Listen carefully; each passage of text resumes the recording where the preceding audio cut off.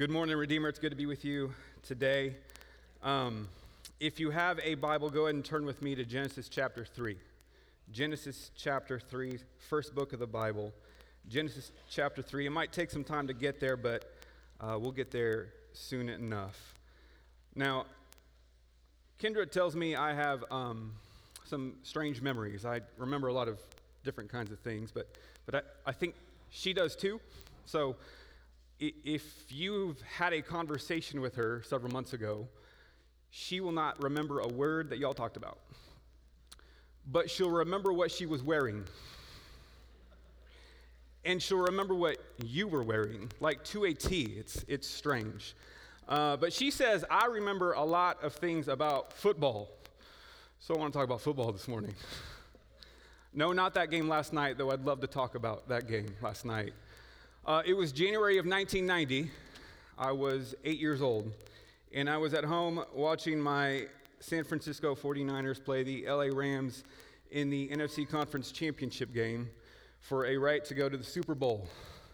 They ended up winning that game and the Super Bowl. But at one point in that game, Joe Montana hits John Taylor down the sideline for 18 yards, yes, I remember, into the end zone for a touchdown. Out comes the kicking team. Camera's behind the kicker. I see the goalpost, and I see a guy in the stands behind the goalpost holding up a sign. And if you've watched sports, you've probably seen this sign before as well. The sign said in big black letters, John 3:16. Now, I'm 8 years old, and I'm thinking, I think that's a verse. My mom had been taking me and my sisters to church. I've been learning a little bit. I've been going to Awana. I think I know what that verse says. So I go get my paperback Bible that my mom had bought me. I flip through the pages, and I come to the Gospel of John. I find chapter 3, verse 16, and it says this, For God so loved the world that he gave his one and only Son, that whoever believes in him shall not perish but have eternal life. You ever hear that verse? Have you heard of that verse? I'd venture to say you likely have. It's a popular one. And for good reason, right? It's a fantastic verse. And you saw it everywhere. Coffee mugs, greeting cards, and on signs in the stands at football games. It was so popular that not only did people in the church know that verse, but also those who would claim no religious affiliation. That was 1990. But it's not 1990 anymore. And it might be accurate to say another verse has now taken its place. You see, in Matthew 7:1, during his famous Sermon on the Mount, Jesus tells the crowd, do not judge, or you too will be judged. You ever heard of that verse? I'd venture to say that you have. It seems like I hear that verse a lot, and not only from professing Christians, but also from people who claim no religious affiliation at all. Now, our intent isn't this morning to explain the meaning of Matthew 7:1, nor is it to point out that most who quote that verse and tell you not to judge has actually just judged you. Nor is it to point out that 4 verses later, Jesus actually gives us advice on how to judge. That's not our intent this morning. Rather, what I want to do today is expose us to the fact that if this is true, if it's truly the case that that verse is so popular, then we might be living in a day when Christianity is being repackaged a bit to present a God without wrath, who brings people without sin into a kingdom without judgment through a Christ without a cross. You see, a lot of us want a Christianity about love and kindness and compassion, and yes and amen, those are great, beautiful Christian things. No one disagrees with those words. You come up and do a sermon on kindness, nobody's mad. Nobody's sending emails to Mitch on Monday. Do a sermon on love, nobody's mad. Everybody in here is like, amen. But here's the issue. Love has to be concrete. Love isn't vague. And if God is the author and creator of love, he gets to define it. And he revealed love this way. He tells us in 1 John, this is how we understand love. Not that we love God, and that's a good thing because we can't love God perfectly, but that God loved us, and he reveals his love in this way. He sends his son Jesus to be the one who died for our sins. That's love. And so a Christianity presented without sin, without judgment, and without a cross, that's not love at all. We've been in a series called 10 Essential Truths. 10 essential truths about our faith, truths to wrap our minds around and enliven our hearts by. We've looked at the doctrine of God, a holy, loving, Trinitarian God who has made himself known to us. We've looked at the doctrine of Scripture, its revelation, its authority, its inspiration. We've looked at the doctrine of angels and demons and Satan. And hopefully we are heeding the advice of C.S. Lewis to not disbelieve in their existence, but also not to take an excessive and unhealthy interest in them, right? And last week, Pastor Mitch did a wonderful job outlining the doctrine of man, how all humans, every man, woman, and child, are dignified and created in his image and designed to glorify God by enjoying him forever. And now this morning, we take a humbling yet necessary look at the doctrine of sin. It's a doctrine that many seem embarrassed by, or seem to downplay, or just want to explain away in such a way that would seem foreign to how the Bible explains it. But if the basic message of our faith is redemption in Christ, which it is, then we've got to ask, why do we even need to be redeemed? If the basic message of our faith is that Jesus saves, which it is, then we've got to ask, what do we save from? Why do we even need saving in the first place? I mean, I'm a good person, right? We all are. I've never hurt anybody. I've only lied a little bit. I only steal my neighbor's Wi-Fi. Martin Lloyd-Jones, the popular Welsh minister from last century, said, "Man will never have an adequate conception of the doctrine of salvation unless he first is clear regarding the doctrine of sin." So we've got to get it right. We've got to get sin right. So my hope is we get a bit clearer today, that we leave this room a bit clearer on sin. I think it'd be helpful if we first define sin, and then explain where it came from, and then point out what that means for you and for me. And hopefully, as a result, we could marvel at the grace and mercy that God provides to us in his Son, Jesus Christ. So, a lot of people call the study of sin hamartiology. It comes from the Greek term hamartia, which effectively means to miss the mark. Right? It's an archery term. When somebody releases their arrow, shoots, misses the target, they err. They hamartiad. So as it relates to sin, we've got to ask, well, what's that mark that we're missing? What's the bullseye for our life that we're missing when we sin? But before we answer that, I always find it helpful when defining words, sometimes to define words, what words are not. Or to ask people who have some unbiblical definitions of words. That always helps me define words. So, some like to define sin as mistakes, right?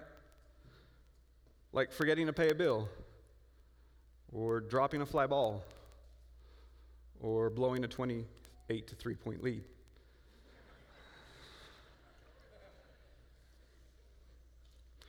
Or coming home from the grocery store with diced tomatoes instead of petite diced tomatoes like she asked, right?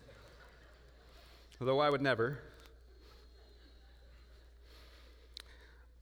Others describe sin in a more personal, vague sense, like not fulfilling your potential. Not fulfilling your potential. That we're born with a purpose, they say, a mission, and if we're not continually learning and growing and reaching, then we're in sin. If we're not becoming all that we can be, like the old army slogan, be all that you can be, if we're not being all that we can be on this earth, then we are truly missing the mark, or missing our mark, because it's subjective. One popular author, William Paul Young, you may have heard of him. He wrote the bestseller, The Shack. He wrote another book called Lies We Believe About God, and I like books like this. Like, hey, tell me what I'm believing correctly and not believing correctly. In that book regarding sin, he says sin is indeed a kind of missing the mark. But here's the lie, so says Young. Here's the lie that we believe. That mark that we miss is not God's moral perfection, but rather the truth of your being. And what does the truth of your being look like? God. You're made in the image of God. Everybody in here is made in the image of God. It's the Imago Dei we found out in Genesis 1:26. You are made in the image of God, and the truth of your being looks like God. Therefore, since we have all been made in the image of God, nobody can ever be separated from him. Sin can't separate us from him. We're all like God. Sin can't separate us from God. That's impossible. Now, I always try to be as charitable as I can be with others by the grace of God. I'm learning to give the benefit of the doubt when I hear arguments. I really try to understand arguments when they're being made, whether I agree or disagree, no matter what we're talking about. I hope you never hear me speak ill of others when I agree or disagree. So let me speak as charitably as I can to the words of William Paul Young. That is utter rubbish. It would appear that to Young, sin's effects aren't all that serious, or that sin would even exist at all. It's the prophet Isaiah in the Old Testament. He declares to God's people in Isaiah 59:2, your iniquities, which is just another word for sin, your iniquities have made a separation between you and your God. And your sins have hidden his face from you so that he does not hear. That sounds serious. You see, our status as God's image bearers, which we should all rightly affirm, is not at odds with our status as sinful and needing salvation. They are not mutually exclusive. And our sin, as we just heard from the prophet Isaiah, does indeed separate us from God. That's bad. It's real bad. So I'd just like to ask you, do you fall victim to believing these misconceptions, these lies? That sin is just making a mistake, or that sin is not fulfilling your potential, or that it's missing the mark of the truth of your being. Those beliefs could truly be a matter of life and death. Mitch has been noting how Wayne Grudem, in his systematic theology, defines some of the essential truths that we've been talking about the last few weeks. And here's how Grudem defines sin. He says, sin is any failure to conform to the moral law of God in act, attitude, or attitude. Any failure to conform to the moral law of God in act, attitude, or nature. The Westminster Shorter Catechism, a respected confession of faith, defines sin as any want of or conformity unto or transgression of the law of God. And to drive it home even further, Michael Horton, in his Pilgrim Theology, says, sin is what God does not want done.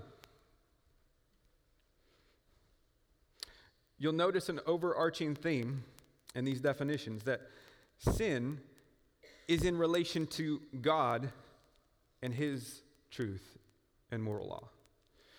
The Apostle Paul tells us in Romans 3 that those who have sinned have fallen short of the glory of God.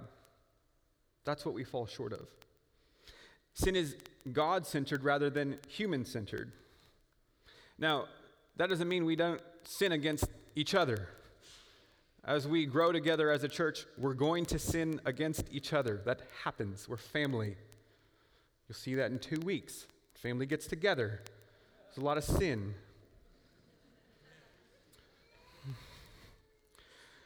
But when we reduce sin to the horizontal dimension, or just our interhuman relationships, then sin becomes just these negative behaviors that we can easily manage.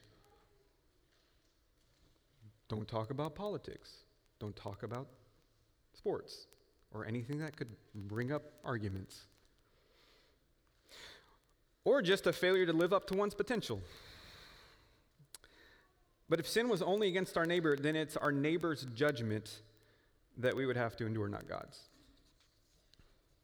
I was a sophomore in college, and at the end of my floor in the dorm that I lived in Norman, Oklahoma, there was this big room, about maybe a quarter of the size of this room. I thought that was big for a dorm.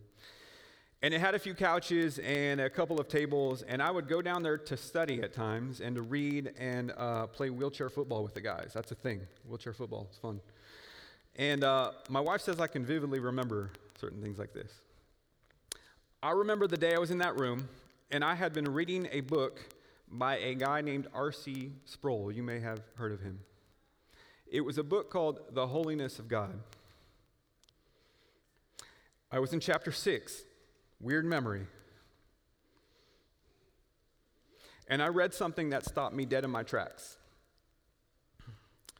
Listen to Sproul. He said, sin is cosmic treason. Sin is treason against a perfectly pure sovereign. It is an act of supreme ingratitude toward the one to whom we owe everything, to the one who has given us life itself. Have you ever considered the deeper implications of the slightest sin, of the most minute peccadillo? What are we saying to our Creator when we disobey Him at the slightest point? We are saying no to the righteousness of God. We are saying, God, your law isn't any good. My judgment is better than yours. Your authority does not apply to me. I am above and beyond your jurisdiction. I have the right to do what I want to do, not what you command me to do. I looked up from that page. I was 19 years old, zealous in my faith, still very young, very naive, and it hit me. I mean, it hit me. The Lord right there showed me the gravity of what sinning against Him looked like. That the slightest sin is an act of defiance against a cosmic authority. That sin is a revolutionary act. It's an act of rebellion in which I am setting myself in opposition to my Creator, to the one to whom I owe everything. An insult to His holiness. You see, if we are made in the image of God, like we talked about last week, and if part of what that means is that we are vice-regents over creation, meaning we have dominion over creation, we represent God to creation. When we sin as image bearers of God, we are saying to the whole creation, to all of nature under our dominion, to the birds of the air and to the beasts of the field, this is how God is. This is how your Creator behaves. You look at me, you see the character of God. He's a liar, a thief. He's proud, he's lazy, a murderer, a slanderer. God is all these things that I am doing. When we sin, we commit treason of cosmic proportion. Do you view sin this way? Do you see the cosmicness of it? Do you see it as an act of treason against your holy Creator? You see, in a therapeutic world, sinfulness is no longer falling short of the glory of God, but rather falling short of your own potential. But church, the stakes are much higher than that. It could truly be a matter of life and death. Well, to bring further clarity on this doctrine, it would be helpful to go to its origin. And so I know you're there. I told you to go to Genesis 3. I told you we'd get there. If we can call what happened in Genesis 1 and 2 creation, then Genesis 3 describes the next element of the biblical story. It's simply called the fall. The fall. You see, a major feature of any story is its central conflict. It's the thing that goes wrong and it needs to be fixed, right? Marty McFly needs Doc Brown to fix the time machine so he can go back to the future. Thanos initiates a plan to gather all the Infinity Stones. So what are the Avengers going to do? And in the biblical story, which really is our story, while Adam and Eve were experiencing shalom in the garden, a catastrophe occurs. It was a magnificent garden. It was perfect in every way. The name itself, Eden, is meant to evoke pleasure, delight, right? Adam and Eve walk with God. They have each other. They work the garden, and the garden provides all they need. But there is a prohibition. In chapter 2, verse 16, the Lord God commands the man, saying, "You may surely eat of every tree of the garden, but of the tree of the knowledge of good and evil you shall not eat. For in the day that you eat of it, you shall surely die." Don't eat from that tree. That's all they've got to do. What could possibly go wrong? And we're then introduced to the serpent. Chapter 3, verse 1, look at it with me. Now the serpent was more crafty than any other beast of the field that the Lord God had made. He said to the woman, "Did God actually say, 'You shall not eat of any tree in the garden'?"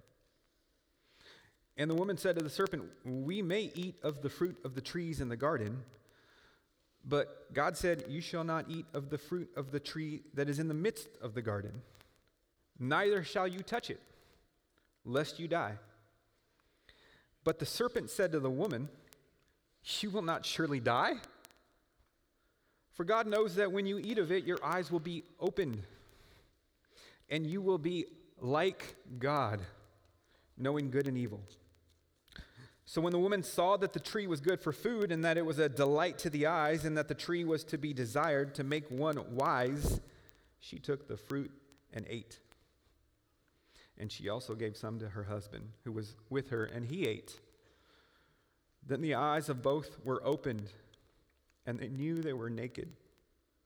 And they sewed fig leaves together and made themselves loincloths." Well, we're not told where this talking serpent comes from. We find out later in Scripture in Revelation 12 that it is Satan himself that stands behind this serpent in some sense. What we are told is that he is crafty, right? Crafty. Does that word bring a negative connotation to you? It does to me, right? Slithering, sneaky. But this word, depending on the context, could either be positive or negative, actually. It's a word sometimes translated prudent.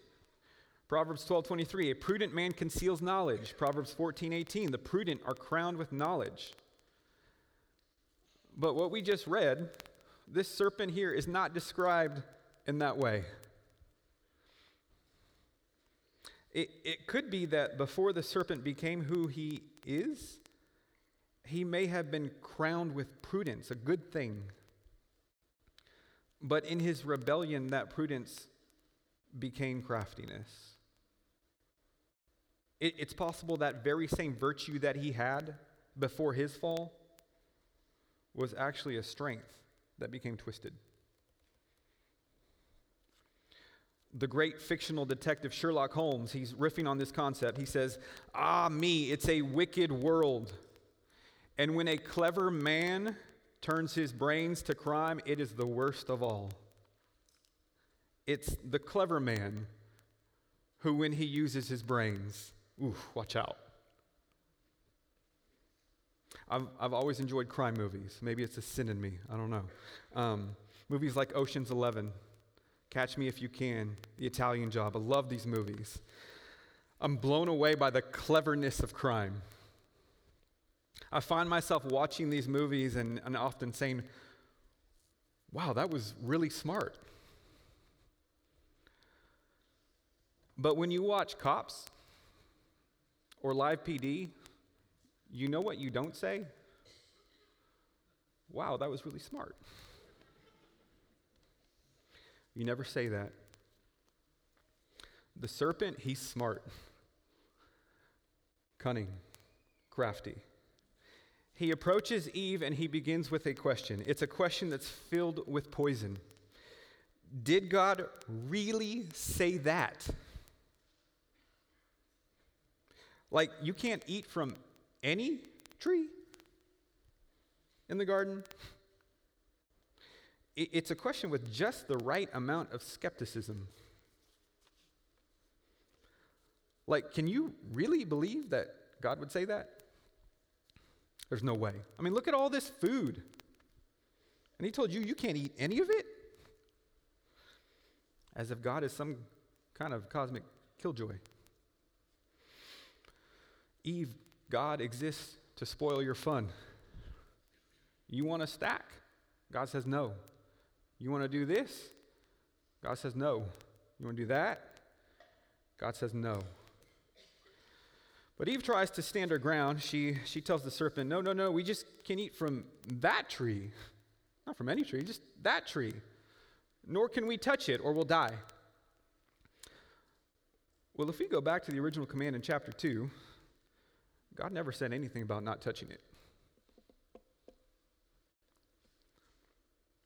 You see, this serpent has turned Eve into an exaggerator. She's adding to the word of God, and that is not a good place to be.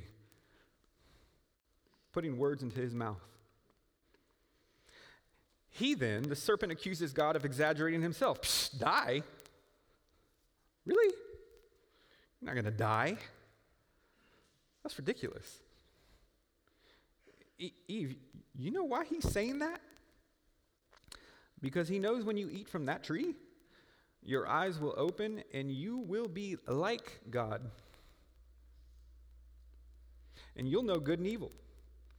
You see, God, he pretends to care for you, Eve, but he's holding out on you.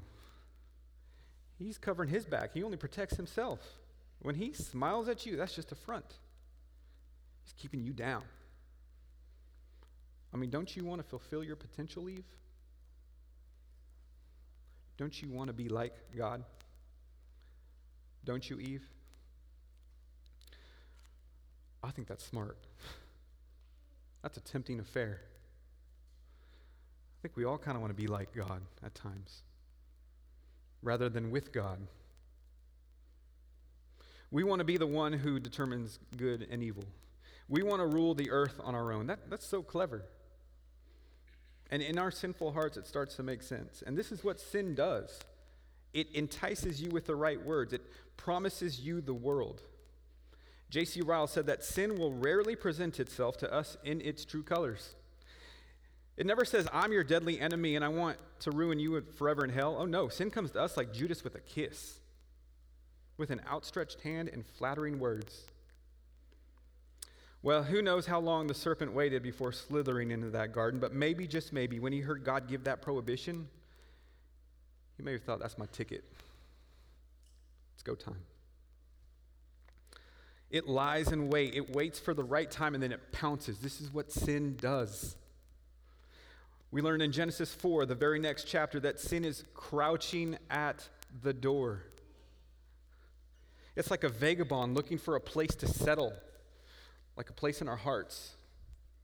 And if we don't kill sin, it's like a squatter looking to live wherever spaces open up, ready to devour.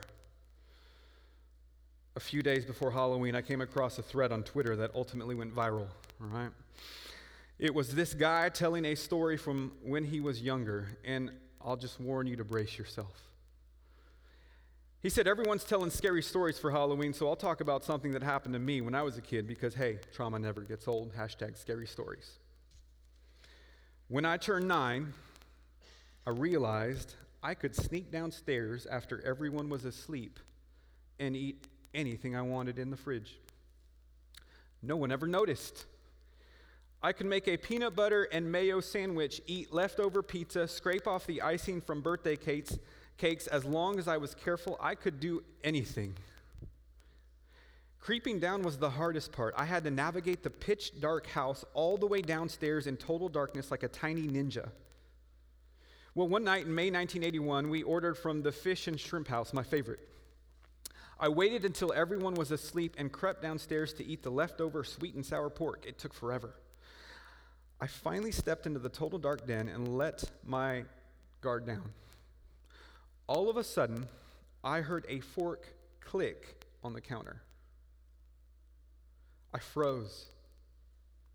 The microwave clock light showed the outline of a man sitting at our kitchen counter. He couldn't see me, but I saw him, a skinny guy, eating our leftovers and drinking our milk from the carton. I can't explain how terrifying it is for someone to be in your house. I slowly backed away, crept upstairs, and woke up my mom and dad. But they made way too much noise and took way too long, and by the time they got downstairs, the kitchen was empty. Everyone said I read too many horror comics, so they blew off what I said. But no way was I pouring milk on my cereal anymore. I started to track the position of everything in the kitchen. One day, the paper napkin holder was on the wrong side of the counter. Another day, a mug was in the sink that was not there the night before. My bedroom door didn't lock, so I kept a steak knife under my pillow. And I must have stabbed myself in the hand 1,000 times checking to make sure it was there. Then in August, I was in my room reading when I looked up. There's an AC vent over my bed. And behind the vent, a pair of eyes were watching me. I freaked and I went crazy until my parents searched our attic and the crawl space under our house. Nothing. I wasn't very popular for a few weeks. The last week of August, our house started to smell. One night, rice fell out of the vent over my bed. Maggots. The AC people said something had probably crawled into our vents and died. Turns out what had crawled into our vents and died was the guy. We lived in an old house with lots of space between the walls and big ducts. He'd been living in them since May, at least. He'd put a foam pad beside my bedroom vent so he'd be comfortable while he watched me. The police said he'd made lots of drawings. But when I asked, they pretended they hadn't said anything. No one ever identified him. He was buried at John Doe. To this day, I can't look inside the vents and houses, but sometimes when I'm at somebody's house, I smell a little BO from the central AC. And I wonder who's living back there in their ducts. Who's living in the dark? If that story creeps you out, that's the point. This is what sin does. It lies in wait, it lurks. Who's living in the dark? Who's living in your ducts? It truly could be a matter of life and death. So you might be saying, whoa, you're making this way too personal. I mean, I thought you were talking about Adam and Eve. That was them. I'm me. I mean, I was not in the garden. Well, you might want to turn with me to Romans 5. Romans chapter 5. You don't have to if we'll get there. Adam and Eve's story is actually our story as well. When Adam and Eve committed sin in the garden, when they ate from the tree of the knowledge of good and evil, their nature was changed that day. They became sinners, people incapable of sinlessness. And that sinful nature was passed on to every human being who would ever be born. Look with me at verse 12. Therefore, just as sin came into the world through one man, that one man being Adam, and death through sin, And so death spread to all men because all sin. That nature was passed on to every human being. Every Monday evening this past fall, we've gone to watch Carter play football, and it's been a lot of fun. It was his first season of junior high football. I love watching my son play football, and if it seems like a lot of my illustrations are football, I apologize, but that's just what I like. Before every game, you'd have both teams on the field warming up, right? Doing some quick drills, some last-minute prep, one team over here, one team over there. Then each team would send two guys to the middle of the field to do what? Meet the refs, right? And they'd have the coin toss. Coin gets flipped. One team calls heads or tails. And once that happens, the outcome is sealed.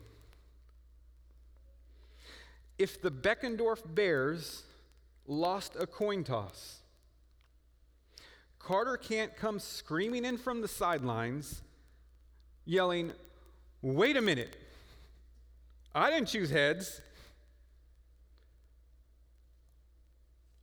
I wanted tails." Right? Tails never fails.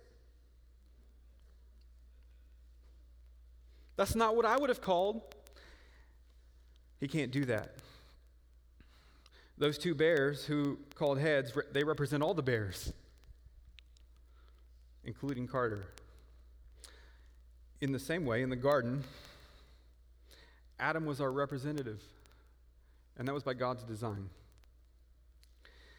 Because the entire human race is descended from one man, a man who rebelled against God, we have all inherited his sinful nature.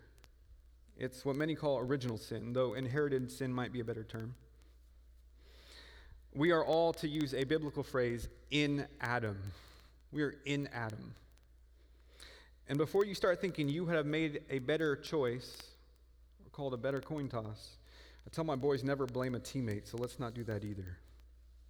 You see, whether we like it or not, you and I are part of a highly dysfunctional family that stretches all the way back to Adam. We all bear the family likeness. Paul says in Romans 3:10 that there is none righteous, no, not one. Romans 3:23 says, "For all have sinned and fall short of the glory of God." We all fall short. We all miss this mark that God sets. And because we inherit it, like David says in Psalm 51, he says, "I was brought forth in iniquity, in sin did my mother conceive me." Because that's true, sin is not so much something that we do, it's something we are. You and I were born with a serious heart problem. It's in our DNA. It's in our natural state.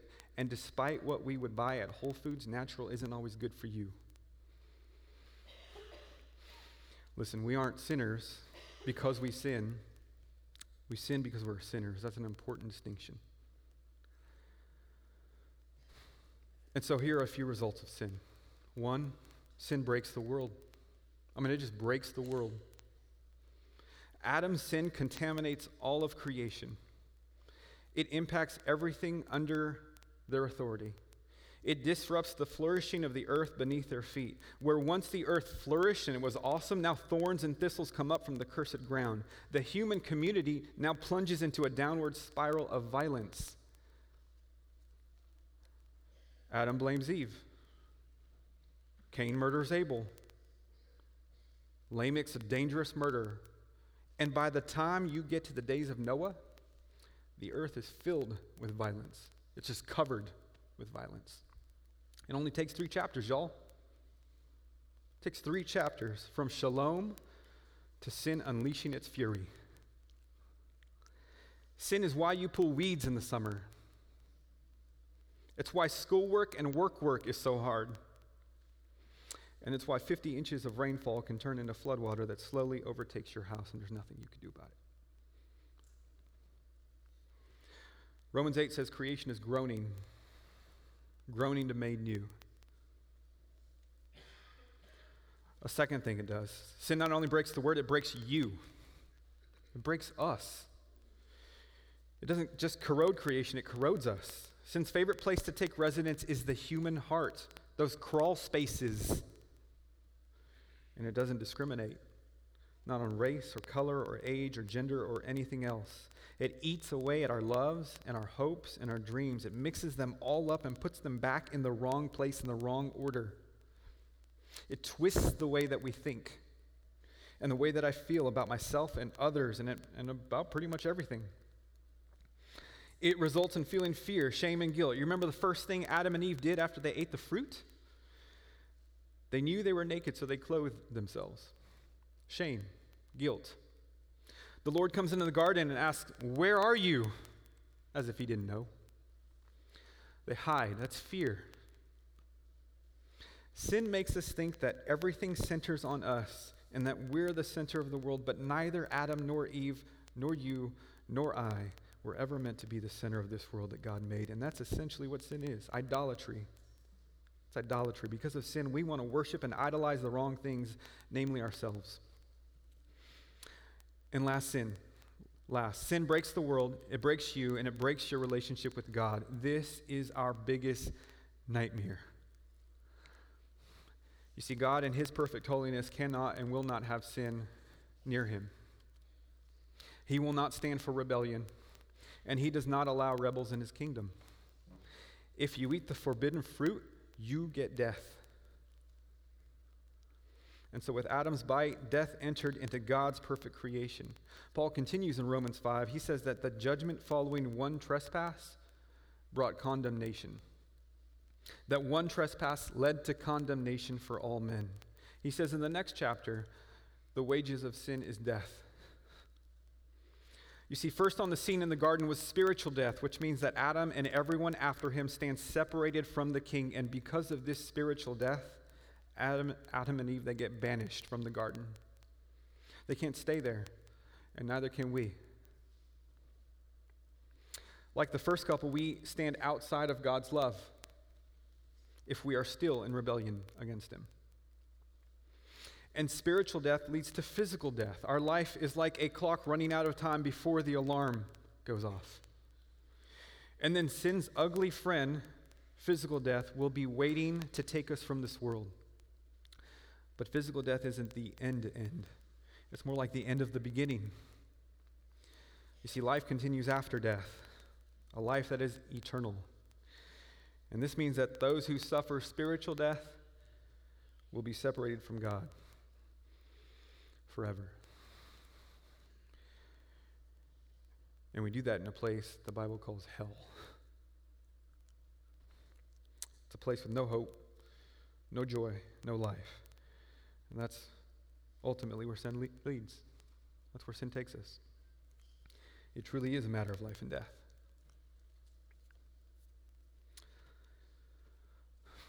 But this isn't the end of the story. Or at least it doesn't have to be. A couple months ago, Mitch sent me a message. He said, "Hey, I'm going to start a series on 10 essential truths. 10 essential truths on the faith. So I'm going to do God, and then Scripture, and then angels and demons and Satan, and then man, and then you're going to do sin, all right?" I thought, okay. So then I start looking at it and trying to get my thoughts straight, and I'm thinking, man, I'm really going to be the bad guy here.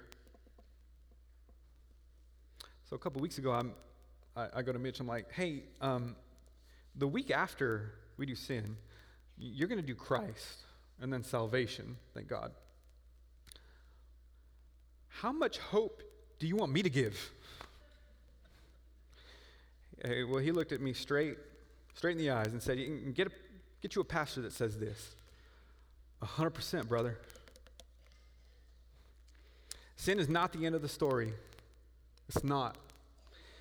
You see, God has a plan to turn sin's power into its defeat.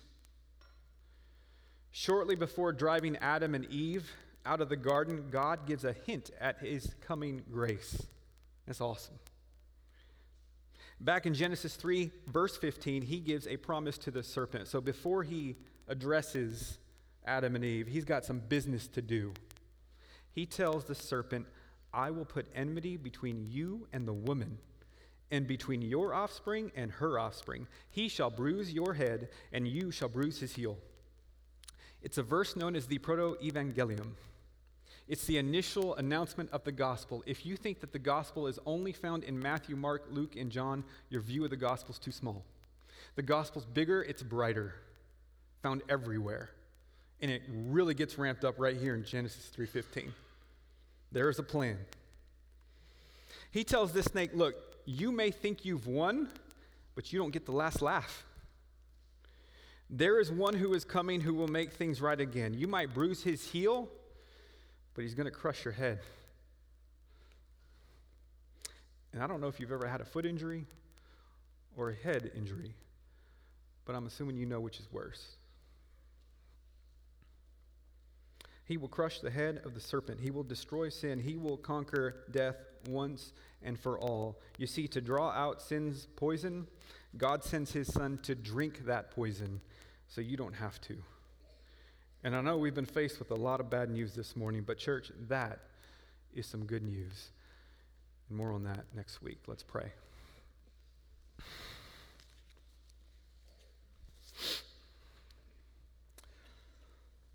Lord God, we pray together right now. Would you give us humility? Humility to acknowledge our sin before you. We know there's no one in this room without a past marked by sin. And we know there's no one in here without a future. And with Christ, that future is full of hope.